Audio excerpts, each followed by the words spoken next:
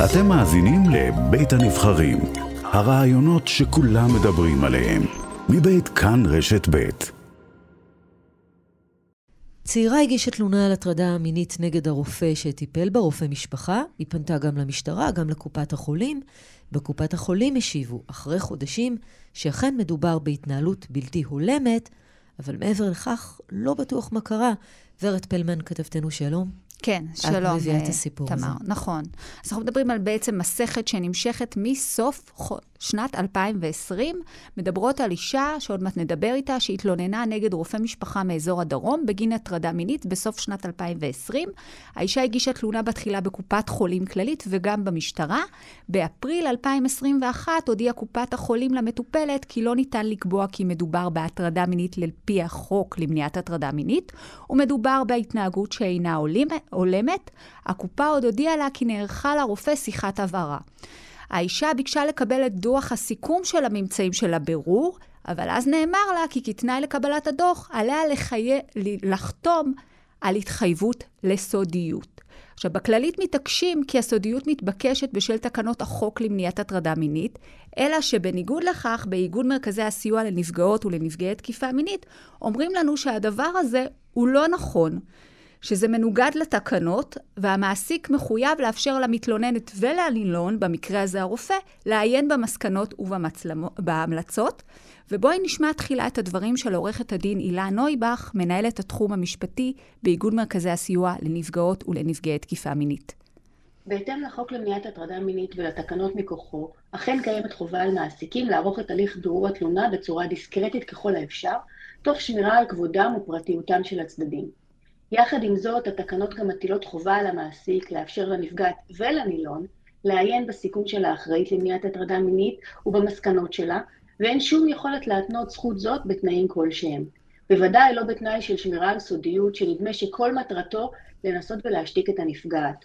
השתקה שכזאת עלולה למנוע מנשים וגברים נוספים להגיש תלונות בעתיד ותסב נזק למאבק בהטרדות מיניות. לצערנו, בשנים האחרונות ראינו לא מעט מקרים של רופאים שהצטברו נגדם תלונות, ולכן הדרישה מהנפגעת להסתיר את התלונה היא לא רק השתקה שלה באופן פרטי, אלא היא גם עלולה למנוע את האפשרות לזהות דפוס של רופאים אשר פוגעים או מטרידים באופן סדרתי. אז זה מה שאומרים, ורד, שאומרת עורכת הדין הילה נויבך. בואי נצרף לשיחה את עדי שם בדוי. שלום עדי. שלום. את יכולה לספר לנו על מה בעצם הייתה התלונה שלך? כן, התלונה שלי הייתה כשהגעתי לרופא משפחה שלי בעקבות כאבים באזור הצלעות. ובמהלך הבדיקה הרופא החליט לשבת לידי על המיטה ולומר לי שאין צורך להיות, הייתי טיפה לחוצה, אז הוא אמר לי שאין צורך להיות לחוצה,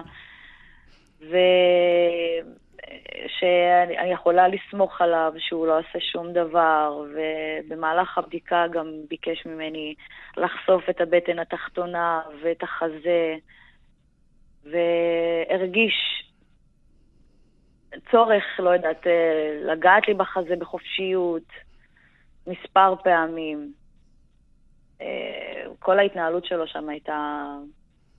אני חייבת לציין שאני פשוט פעלתי בצורה מאוד מאוד טכנית. אני פשוט, כל מה שהרופא אמר לי, אני עשיתי. אני לא הרגשתי איזשהו...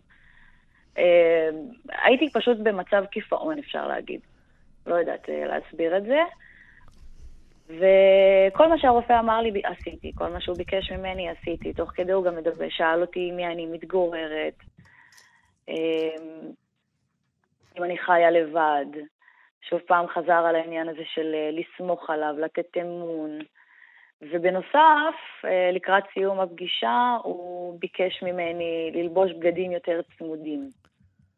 ללבוש בגדים יותר צמודים להבא? באיזה הקשר? הלוואי והייתי יודעת את ההקשר. כי זהו, כי זאת אמירה שאת אומרת שנאמרה, לא ברור איך היא קשורה לבדיקה רפואית. כן, לא ברור בכלל.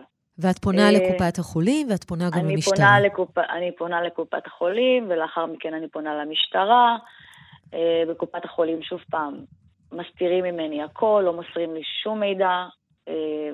מלבד למסמך של התנהגות שאינה הולמת, לא קיבלתי שום דבר, יצרתי עם העובד הסוציאלית, ניסיתי ליצור את הקשר מספר פעמים, והיא אמרה לי שעל מנת לקבל את כל המידע הזה, אני צריך לחתום על הסכם סודיות, שבעצם אומר שאני לא יכולה לפנות לשום גורם תקשורתי, ולא לפתוח את הדבר הזה בפני אף אחד, מלבד במשטרה, כמובן. שהמשטרה, לפי מה שאת יודעת, סגרו את התיק. סגרו את התיק, כן. המשטרה, למען האמת, סגרו את התיק ביום הראשון שהגשתי את התלונה, ולאחר שהגשנו ערעור, גם כמובן בעזרת הרב מלמד מעמותת מוגנות, הגשנו ערעור, וכן פתחו את התיק מחדש, אבל שוב פעם, בגלל שמשרד הבריאות כבר היה מעורב, אז הם סוג של נתנו להם את המושכות. במשרד הבריאות הודיעו לי גם לפני כחודש שהתלונה נסגרה, גם מחוסר אשמה, מהתנהגות שמדובר בהתנהגות שאינה הולמת.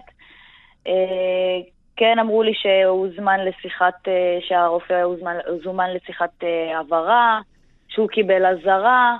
אין לי מושג מה קורה מאחורי הקלעים. אין לי שום מידע לגבי מה הטענות שלו, איך הוא העביר את עצמו, כלום ושום דבר. משרד הבריאות גם לא מוכן לתת לי את זה.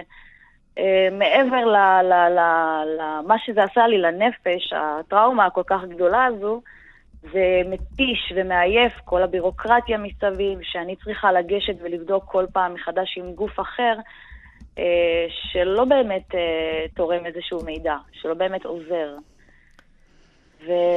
וזה קשה, זו התמודדות נורא נורא נורא קשה. ואני לא יודעת אפילו להסביר כאילו עד כמה זה מציף אותי כרגע, כי אני גם בטיפולים פסיכולוגיים בעקבות זה, וזה פשוט זה לא נפסק, זה באמת לא נפסק. הטיפול הזה